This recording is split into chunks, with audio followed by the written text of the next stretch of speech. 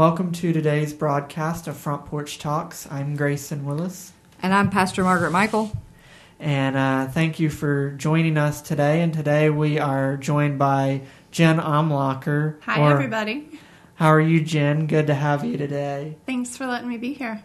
And Jen Omlacher, known as some as Jen Lee Omlacher, is here to share her testimony today. So, Jen, just start out telling us about where you're from and about how you grew up.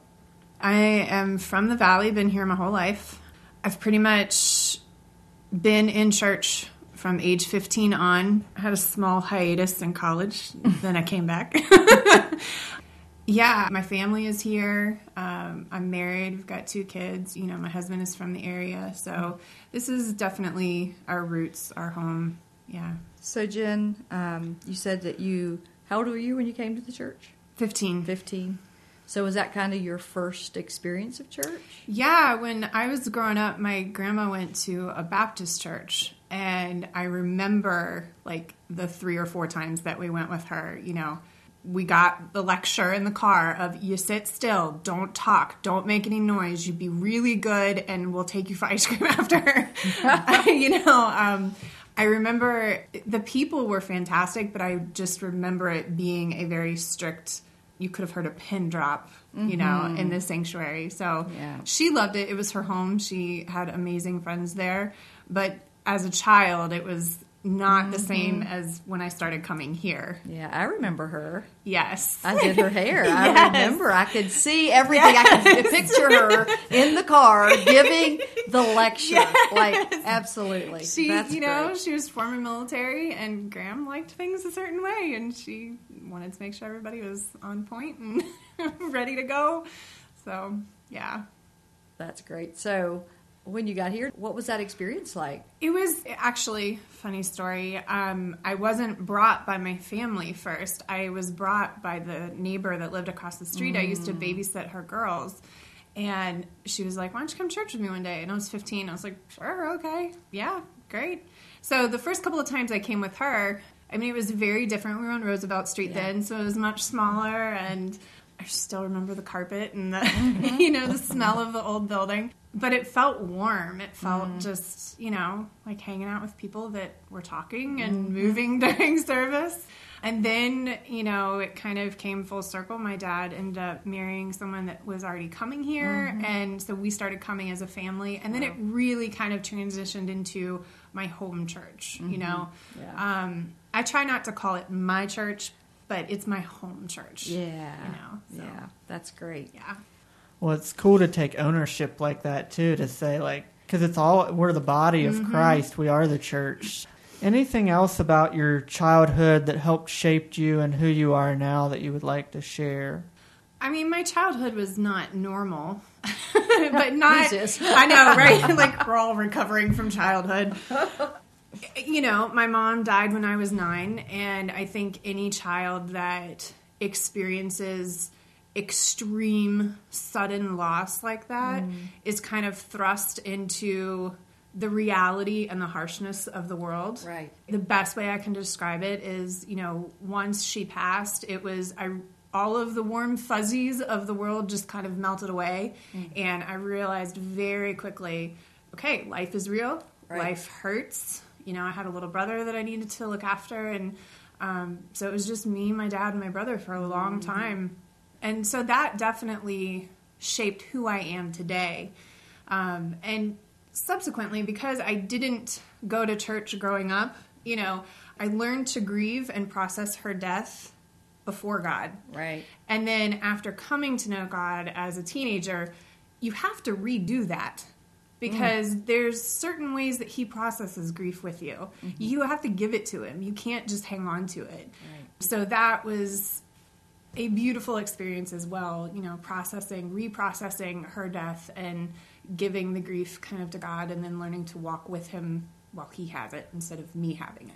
So you learned about surrender early on in your life. Yes, and I believe that is why I love change. I embrace it. I welcome it, because life's going to change whether you want it to or not. So either you get on board and go with it, or you fight kicking and screaming the whole time and it's still going to change anyway. So to me, that's just wasted energy. I believe that it's just, there's a reason and a purpose for everything. And if you trust him, if you truly believe what you're saying and you trust him, then what's the point of fighting it? Right. Go with it. Yeah. And don't we have to learn that over and over again? Do you Always. find yourself back like a in daily basis? Like, seriously, most days I'm a hot mess, and I'm like, why have I not understood this by now? Yeah. It's like palm on the forehead. Like, man. Yeah, I'm sure he's up there shaking his head too. And I'm sorry, I promise one day I'll get it. But I think that, it's just part of the walk. It's part of being, it's like Adrian said, if you're not dead, you're not done. Yeah. And if you're not dead, you're not done. You're not done changing. Yeah, and God can make such a something beautiful out of the mess that we find ourselves in. He meets us in the messy middle day after day. Yes. I think back to the children of Israel when they ate manna every day. Like he was trying to show them, you have to depend on me daily. And sometimes we think we can not, we got this and we don't. We not don't even have a little it. bit. We don't. No. Without him, we have nothing. Can you just pinpoint a time in your life when God just became so real to you? Like it doesn't have to be the first time, but just a time that God became like, wow. I think it would be in high school. We ended up moving to Broadway, and so I finished my junior and senior year in Broadway, and I was definitely what I called my peak Christian moment as a teenager, and didn't really have a large circle of friends, and I was brand new to the school, so that was awesome. But God sent this amazing girl who happened to be a year behind me, and she had been praying for a Christian friend, and we met at Meet You at the Pole, and she heard me pray that morning, and she came up to me in the hallway later and talked to me, and we ended up becoming best friends. And I still, to this day, remember having conversations with her on the phone about how we were going to save the whole school. I mean, we were just on fire, lit up, couldn't stop us. We started fasting over lunch on Wednesdays, and we'd go in the back room of the library and pray and do devotions together. And someone told me, I don't know if it's true or if it still happens, that kids were observing us, and that after we left, kids continued to do that. So cool. I don't know if it actually happened, but it's kind of cool to think it happened. Yeah. So, yeah. Wow. That would definitely be a huge moment where he was very real and very, very present. Yeah. Yeah, stone of remembrance in your life. Mm-hmm. Yeah. Well, thank you for sharing that, Jen. And so you mentioned high school and your best friend and you praying and fasting on Wednesdays at lunch. So talk about maybe after high school and, how that fire, so to speak, for him just kind of continued after your teen years. Yeah. So like most teenagers, I hit a small rebellious stage. Just because of my life and the amount of responsibility that was thrust upon me as a small child, I didn't do this until I got out of the house, out of high school, into college. And then it was like, whoa, wait a second. I don't have to worry about anybody but myself? Okay.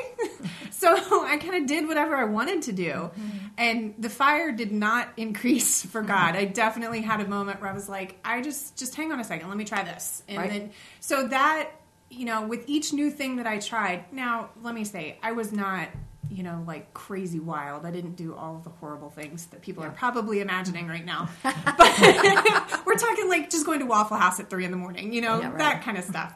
But with every new thing that I decided to do for me, to satisfy me, his voice got a lot quieter and a lot smaller and a lot further away. And there were some situations where I definitely shouldn't be in those moments, I could still feel the conscious in the back of my brain saying, what are you doing? You should not be here. You should not be doing this. That didn't stop me from doing it. I definitely still walked out that rebellious stage, but it made the return much sweeter. It made my time of coming back and saying, okay, I'm done. That's not me. I can't live like that. Please forgive what I have done and how far I have shoved you in the back corner.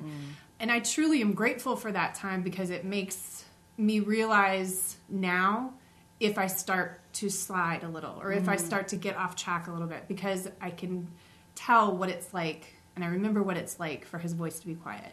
And I don't want that anymore. Right. So. Yeah, that's good. I think it was PK that said, if you feel like you're not hearing from God, go back to the last thing He told Yes. you. And I think that is such good advice, and it goes along with what you're talking about. It's when we sense that we're maybe not where we should be, that there's probably a little rebellion. Yes. There's something. We're probably dealing with something. Yes. We're not dealing with something, Yes. actually. So, what do you feel your greatest purpose in life is? Gosh. What gives you the joy? As far as my greatest purpose, I don't know. I ask myself that question every day. I don't know. Every day I'm like, what do you want me to do? What am I supposed to be doing? Because I'm constantly, as a people pleaser, it's hard to turn that off sometimes with God, that you don't have to be a people pleaser with God. So sometimes I have to, take a step back and realize that it's not about what I'm doing or where I'm at that brings joy to Him. I think for me, just as I've kind of walked through being uncertain of what my purpose is or my calling or whatever you want to call it, kind of realizing that I am best giving joy to others and turning negative situations into positive situations and not giving into other people's negativity, but showing them how if you just change your mindset, you won't be as miserable. And I think all of that comes from my history, my past, my walk with God and the ups and downs that it has taken. And just that, I firmly believe that being negative, it just wastes energy. It's not good for you. And so I think for me, I get the most joy, and I hope God gets the most joy when I am encouraging others and when I am there for them, supporting them, being a safe place for them to come talk and vent, or, if there's something major happening, letting me know so that I can walk with them through it. You're a people person. I am a very people person, very big people person. Details. Not so much. Yeah, I think we're alike. Yep. And I just hear you really just saying, we talk a lot about being present and how important that is. Yes. To be who God calls us to be where we're at. And Yeah. I see that in you, trying to turn the tide of, and we're living in this time where there's so much negativity. It's so hard. And it's hard, even as a positive person, to not get sucked into it. Right. Because let me be completely real. I've got stuff. Everybody's got stuff that is bad and frustrating and sad and, makes you want to pull your hair out. But if I concentrate only on that, then I'm wasting the joy that God's given me. I don't know. This is something that God's just been showing me more and more, that if everything around me would be great, I wouldn't need God. Right. And we want everything to be great, but when everything's great, we don't need God. Right. We think we don't. Right. And so being able to embrace our own pain, being able to embrace the things that are going on in our life, and trusting God with the details, but learning from that, and being able to be there for other people, knowing the book that one of Billy Graham's daughters wrote, it was called On Every Pew Sits a Broken Heart. Nice. And it's not just the pews. It's the grocery store, and it's at work, and it's in the community at the ball field. And it's everywhere we go. And Pastor Sam has made this comment many times that as believers, when the presence of the Lord lives in us, like Pastor Sam says, when we are with someone that maybe doesn't know Jesus, they're one person away from God. Right. Yes. And that always encourages me to be aware of the people that are around me, and I just see that in you too. And that's something that, when Pastor Adrian was his message on Sunday about community, and it hit home for me, and it was, it's so important for us to be a community as a church, then it shouldn't stop there. It shouldn't end on a Sunday morning. You should take that and do community wherever you are, at your workplace. I have a new place that I'm working, and I absolutely love it. The people that I work with are fantastic, but we all work on separate floors, and so it's easy for us to feel very isolated and alone, and like nobody else understands what's happening. And so a few of the girls and I were talking, and they had expressed how alone they feel. And I said, well, ladies, why don't we have lunch together a couple times a month? Why don't we all get together? It is not a work thing. It is a life thing. It is us doing life together. We work together 40 hours a week. We should know each other. Right. And we've started doing that, and it's just been great seeing how excited they get to just have that time to be together more than just once a year when we do a big retreat or something. And I think it's so important for people to take, the community that they have when they're here at church and present that. Be present in the community in Harrisonburg and Broadway and Timberville and wherever you happen to be, so that you're showing that light. You're showing that. Yeah, God, this is a training ground. Yeah. It's not where it begins and ends, but this is where that we learn. And even within the church. Yeah. Like we can pass by people. Like yesterday, I was really hungry and it was past lunch. And I walked down, I was working in a room beyond the kitchen. And I walked by the kitchen and Renee says, "Hey, why don't you come in and eat?" He had pig from a pig roast. Oh, gosh. He had corn on the cob. He had that good rice with beans that he makes. And all of a sudden, like we were texting, "Hey, there's food. There's food. Come get it." And what was really awesome was there was a few of us that were too busy to take. We probably should have taken a lunch break and sat down somewhere. But and I won't divulge names. But there was a few of us that said we're too busy to have a sit down lunch today, but we're going to stand up right here in the kitchen. And we just kind of gathered, and we had the best conversation. Yes. And I'm like, man, I should just take lunch one day. Yes. Because it's that simple. Yes. It's that simple. And it made a difference. I mean, the conversation actually brought things that helped us. Yeah. And it was just over food. Yeah. And it oftentimes does, but people don't think of that. Anymore, lunch break has become either a nuisance because you're interrupting your workday. Yeah. Or, frowned upon because you're stepping away for a minute. And that's just because we're doers. We want to get, stuff done. Yeah. I think it's important. Well, you guys were talking about, how there's so much negativity in the world, and you're a positive person. You try to stay out of that, and so you do things like having lunch with the girls you work with a few times a month. But what would you say, through all the things you've been in your life, is the thing you're most grateful for, or, maybe something that's grown you the most? Oh, it's not one thing. It's a collective. I'm not one of those people that... some people you talk to them and they can tell you down to the hour the day that they were saved. I can't do that. I have no idea what day it was. I don't know. I know about the time frame, but I'm one of those people that God just slowly changes and maneuvers things in my life. And then eventually I'm like, oh, hey, wait, I'm different, Right.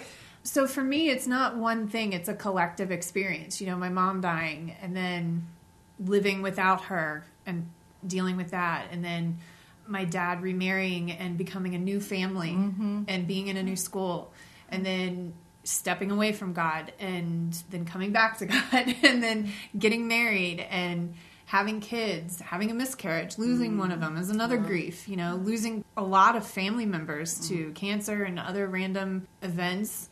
Having cancer myself was a huge thing, but each one of those things doesn't define me. They just help.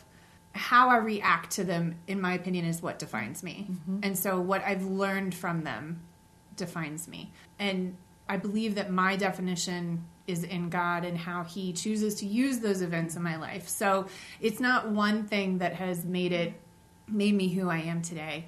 It's all of them collectively and each lesson that I learned from them. So I'm extremely grateful for my past, because there's no way I would be who I am today had I not gone through every single thing that I went through. Yeah. And, I was sharing in Celebrate Recovery a week or so ago about just, we all want to go back. Like, couldn't we go, if we went back and we could fix all those things? But I said, the problem is, if we went back and did those things right, we'd mess something else up. Like, there's no way. Yeah. And so we have to embrace what has happened, realize that God has allowed it. Yes. I'm not saying he created it or made it happen, but he allowed it. But he is so faithful to come back and redeem those things for his glory and for his honor. And, I'm not naive enough to believe that my story is the saddest one out there. I know it's not. I fully understand that. There are people out there that are wrecked because of their past. And, they could hear this and think, well, how could she possibly be saying that? She doesn't know what I've been through. And you're right, I don't. But I do know that hanging on to grief and anger and your past and wearing it like a suit of armor is not healthy.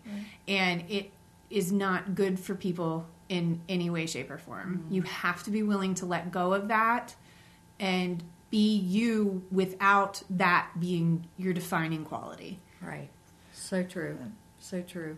And as you were talking, Jen, I was thinking about something that I heard in a podcast recently that I listened to. It said, people talk about what are you doing or what are you making? It said, what's making you? And you were talking about all those life experiences, how that shaped you into the person you are now. Not that those things weren't tough or difficult, but it just helped you make you maybe rely on God more and trust in Him more. So it's a great perspective. Absolutely. I would agree with that.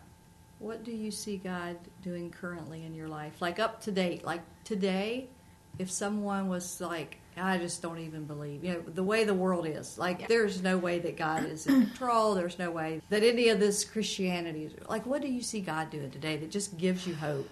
Little moments here and there. My dad, for my birthday, gave me a book, and I cannot remember who wrote it, but it's called When God Winks at You. And it's about those little coincidences that happen, when you're calling out and saying, what next? Are you even up there? And then something that you've been praying about, some even little, just happens to happen. Yeah. And I would say it's moments like that. And I don't have, a list of them, but it could be as simple as, I love when it rains. So on rainy days, for me, it's like, it's all my the blessings gift. coming down. It's soothing. Or a sunset, or running into a friend that you haven't seen in 10 years, but you've just recently been thinking about them really, really hard. It's hard for me personally to answer the bigger, well, how do you know God exists? I can't say it in a way that sounds right. I'm like, I don't know. He just does. Like, can't you feel it? Like, what's wrong with you? And part of it is because I am super, super sensitive to people's feelings because of my past and because of everything I've been through. It's very difficult for me to say, you need to do this. You need to grasp onto this and you need to understand it, because people were trying to do that to me when I was on my hiatus, and it pushed me as far away as I could because I had to walk it out. So for me, the only thing that I can do in those moments when people are doubting and saying that the whole, God's not there, and it's just be present and be real, and don't be afraid to say, you know what, God did this for me today, or I truly believe this was a God moment. And you don't have to pull out the Bible and read 100 passages of scripture, because that's honestly probably not going to help. But just being very true and transparent and present with your walk. Authentic. Yes. Being authentic. Yes. I think that personally speaks more to people than, the big, large. Yeah. So you say that, and I'm reminded of something that happened this week, and I think it's the kind of things that you're talking about, and so I want to share it. I'm ministering to a young girl. She's not a believer, and I went to her work and just picked her up when she got off one day this week, and I said, I'm going to take you to see a friend, and she's not from the U.S., so we were talking about food on the way to see this friend, and I said, well, what would your favorite meal be? And she's like, oh, it would be beef and rice. And she starts naming these things that she loves to eat, avocados. And so we get to see this friend who didn't know that we're coming, was not prepared for us. Well, they didn't prepare for us, but they were prepared. Yeah. My friend says to her, are you hungry? And she goes, she's trying to be real polite. Yeah. And I said, she's hungry. Why do you think I brought her here? I know you have food. Yeah. Right? So anyway, the lady looks at her and goes, do you like beef? See? That's what I'm talking about. I went, wait 1 minute. She says, I made some rice. And the girl's eyes are getting big. And we walk in the house, and she goes, an avocado. She said, would you like that? And she's like, yes. So she sits down, and she has this great multigrain bread, and she toasts it. She puts olive oil on it, and she like, would you like some hummus on that? Let me tell you where this girl's from. She just, everything she loved. And I looked at that young girl who, a different religion. Yeah. And I looked at her and I said, do you understand the favor of God that is on you today? Yes. Like God's favor, like he sees you, he knows you. Yes. Like you can't miss those Yes. things. And we're talking about food. It's Right. not like, you know, Exactly. the seas parted. It's, here's an avocado. We had a and it's a hungry God girl. moment. Yes. In another country, not where she grew up. And it was just this amazing moment of, Yeah. and the lady goes, well, you know, I was fixing some food. Now, the beef was filet mignon. Let me just add, already made, Of perfectly course. pink in the middle. Oh my gosh. And she's like, you know, it was so strange. She said an hour ago, I wanted to fix a potato, but God told me to fix rice. And she's like, well, God, if that's what you want me to eat, I guess I'll eat it, but I really wanted a potato. Anyway, I'll stop. Yeah, no, that's exactly what I'm talking about. And that's, you know, I think people forget that God is in those tiny little details too. You Yeah, know? he is. And look at your life. That's what he did for you. Why would he not speak to other Right? people that way? Yes. But we think we have to go out here and we have to know the whole Bible and how to lead someone to Christ in 4 steps. No. But it's being Jesus. Like we are the army that he has sent Yes. to rescue others. Yes. And Jesus saves. We don't do that. But the rescue is a relationship. Yeah. I mean, it's just... So this young girl is driving to the grocery store the next night. Driving to the grocery store. And I had told her a story about me being different. Like someone had just talked to someone in my past. Someone from our church had talked to someone from my past. And we're talking about 2 different girls. 2 different women. It can't be the same person. I'm like, oh, it's the same person. So I'm telling her that. And she so seriously looked at me and said, so how did you change? And I was able to share my testimony with her about Christ and how he came into my life and how I fought it. Even when I came to church, I sat on the back pew for 6 months. It was like, Jesus, there's no way he'd save me. Yes. And see, it wasn't some generic like thing you read off of a card. It's your story. Yeah. You can't pull somebody out of the water without equipment, and you can't just buy the equipment. You got to use your story. And we can't be ashamed of it. No. I am all kinds of awkward, and most days I'm a mess. But you know what? I own it because it's endearing to some people. And so, you know, it helps Absolutely. building relationships. It's all for Jesus. That's right. Glory to God, I'll be awkward right? for Jesus. Yeah, right. Like he gave us that. Well, thanks for joining us today on Front Porch Talks, Jen. Is there anything in closing that you haven't shared already or something that we haven't asked you already that you'd like to share? Nothing in particular other than, you know, I think I'm at a time in my life where I'm trying to embrace just me being me and being real with who that is. And so I would just encourage people to do that. Own where you are in your life, wherever that may be. There's not some easy button to make, you know, life completely smooth and perfect. And I think that that's purposefully done that way. You know, you need to walk out what you have happening. And that doesn't mean walk it out by yourself. It means, you know, allow people to interject themselves into your life and accept that some people may only be there for a season and some people may be there for life, but take what you can and learn from each moment that you've got. You know, I just, in closing, just one thought.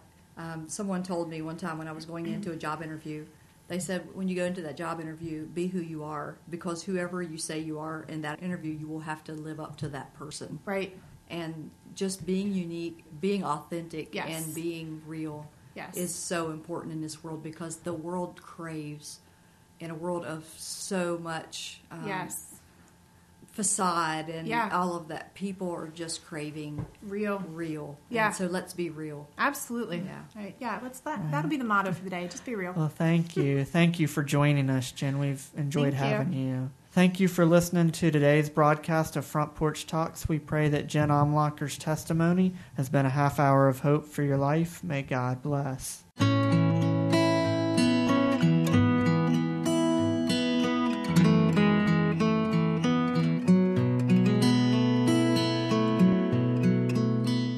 Front Porch Talks is sponsored by Harrisonburg First Church of the Nazarene in partnership with Sunshine Ministries.